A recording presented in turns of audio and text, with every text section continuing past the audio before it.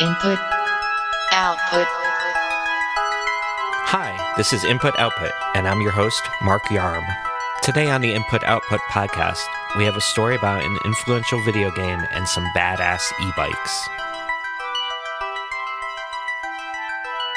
One of the most anticipated video games of the year, Final Fantasy VII Remake, came out for the PlayStation 4 recently. The game is a, remake of the original Final Fantasy VII, which came out for the PlayStation 1 in 1997. To celebrate the new release, InputMag.com senior reviews editor Raymond Wong wrote an essay called Final Fantasy VII Changed My Life and My Hair. Here he is reading an excerpt. I developed an intense fascination with computers, graphics, and animation, and an appreciation for classical music from Final Fantasy VII. Whereas before I was satisfied with just playing games on NES and Game Boy, never wondering how any of it worked, there was no escaping the PlayStation's bleeding-edge tech. The game's 3-disc release, full motion video support, and stereo sound unlocked an insatiable curiosity in me. I wanted to know how technology worked and what it could enable, a feeling that has stuck with me to this day. Thanks so much for joining me, Ray, and welcome to the show. Thank you for having me. So how did the original Final Fantasy VII get you into technology? Final Fantasy VII came out in 1997.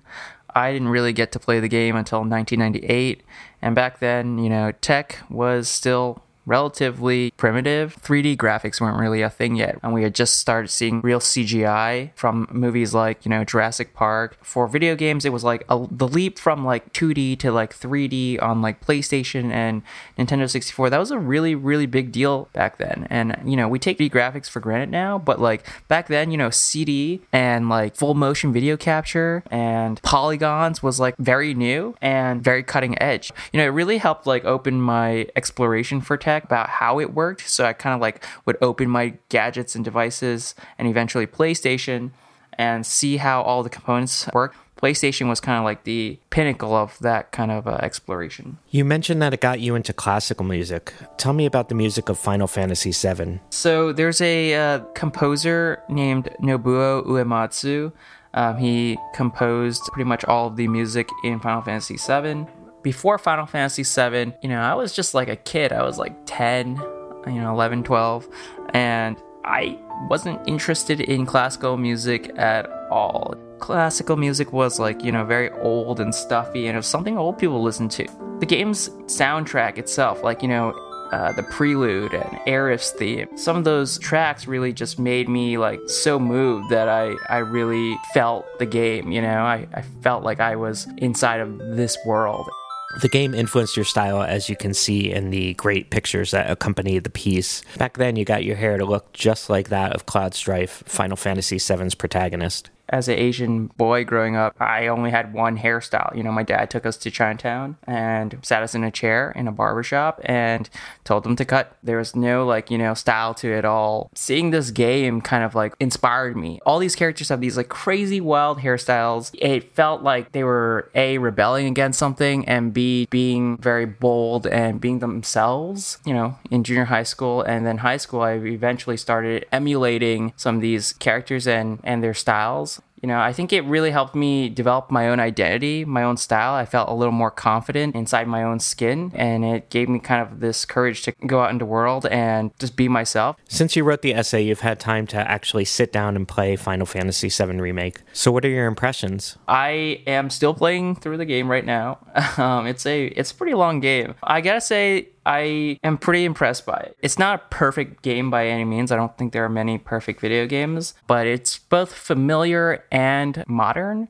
And so I think they did a good job balancing kind of the old and the new and pleasing old fans and also offering something refreshing for people who have never played the original. I'm still excited to play through and finish the game. I'm taking my sweet time. I'm not rushing through it because this game, at least the original, meant so much to me. You can follow Ray on Twitter at Ray Wongi. Now on to today's second story.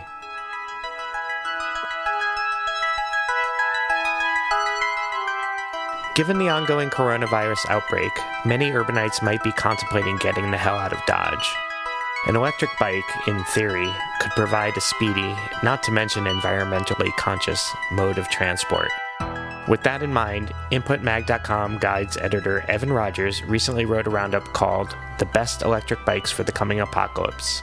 Here he is reading an excerpt. I wouldn't exactly call myself a prepper. I don't have any MREs or a pre-packaged bug-out bag, but in the midst of a wave of depression about the climate crisis last year, I bought the Sur-Ron electric bike. Why? I mean, what if I need to get out of the city and the roads are blocked? Is this a rational fear? Absolutely not. But with nonstop news coverage about pandemic, it certainly feels good to have. Thanks for joining me, Evan. Hey, Mark. Nice to be here. So your framing of this guide is obviously a bit tongue-in-cheek. I don't think that in the United States right now, at least currently, there's any reason for people to believe that collapse of society is actually imminent. But, even as I say that, I'm sort of thinking in my head like, we've never been closer. So, but yes, it's been a little bit tongue-in-cheek. So tell me about the e-bike that you own personally, which you talk about in the guide. So I own an electric bike called the Sur-Ron. This bike has been on the market for a while, but it's a little bit different than the e-bikes you typically see. It's more like a very small dirt bike, but it's not like a toy bike. It's all black, has big knobby tires, and has like a 40-pound battery. So this thing is about like 130 pounds altogether with the battery. So it's like a meaty monster bike. And what's it like to ride? Since we're here in New York City, I have to be mindful of the laws, which actually have just recently changed. I'm really glad that we are going to finally deliver some justice for these delivery workers. City Council Speaker Corey Johnson celebrating Albany's passage of a bill legalizing e-bikes and e-scooters statewide. It's a big win for food delivery workers who have long fought for the right to rush orders around town. The law on the books that requires the confiscation of their bikes and a $500 fine, that could be a week's worth of pay.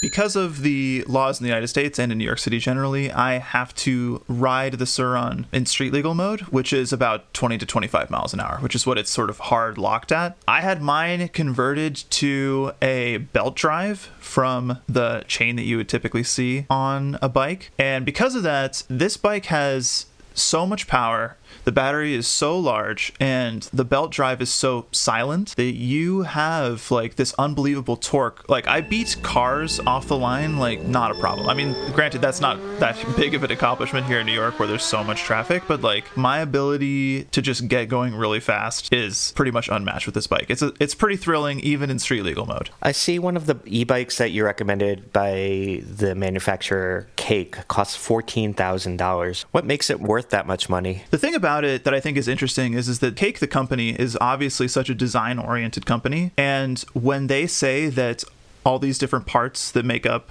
the bike are custom made, I definitely believe them. And so when they say that these bikes can get up to a top speed of 56, I actually have confidence that the Cake bike, you could ride that thing at 56 miles an hour every single day and have it be perfectly fine with just regular maintenance. And I think that's what you pay for. Not only do you pay for the looks, this thing looks incredible. It's called the Calc And, but the quality I think is really what you're paying for, and the peace of mind of knowing that you have like a real vehicle that you could license and take on the streets as a real motorcycle. Say I'm starting out in the world of e-bikes. Which of the bikes in the roundup would be best for an entry-level rider? So for an absolute beginner, I would recommend looking at the VanMoof S3 and X3 that we just wrote about. VanMoof has reduced their price by more than $1,000. It was $3,300 before, and now it's down to almost $2,000. Obviously, those prices are really high. But for people who, live in urban and suburban environments where a bike could be your primary vehicle, $2,000 is pretty good. Not only is VanMoof's bike beautiful to look at, it's also the most like a regular bicycle. It's what's called a pedal assist bicycle, where the bike actually detects you pedaling and provides additional force to help you, but you have to pedal it. There's other bikes like the Lunicycle X1 Enduro, which is definitely a mountain bike. It's $3,600, which is very high, but what I argue in the piece is that it's also just a very good mountain bike. It just uses really great mountain bike parts. So you're getting a great mountain bike. But what you can do with a company like Lunicycle is like they'll give you options like ludicrous mode, additional batteries. It's a full throttle bike, and so you can just lay on the throttle and just zoom on a Lunicycle bike in the way that you can't with some of these other ones. But the VanMoof is definitely, now that it's so much cheaper, I think that's probably the move for an absolute beginner.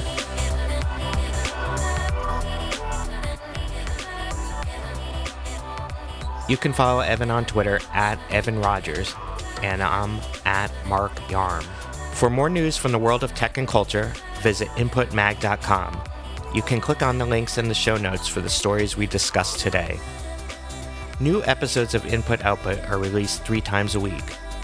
If you enjoyed what you heard, please give us a rating and review on iTunes. You can find Input Output on whichever podcast app you use. Thanks for listening.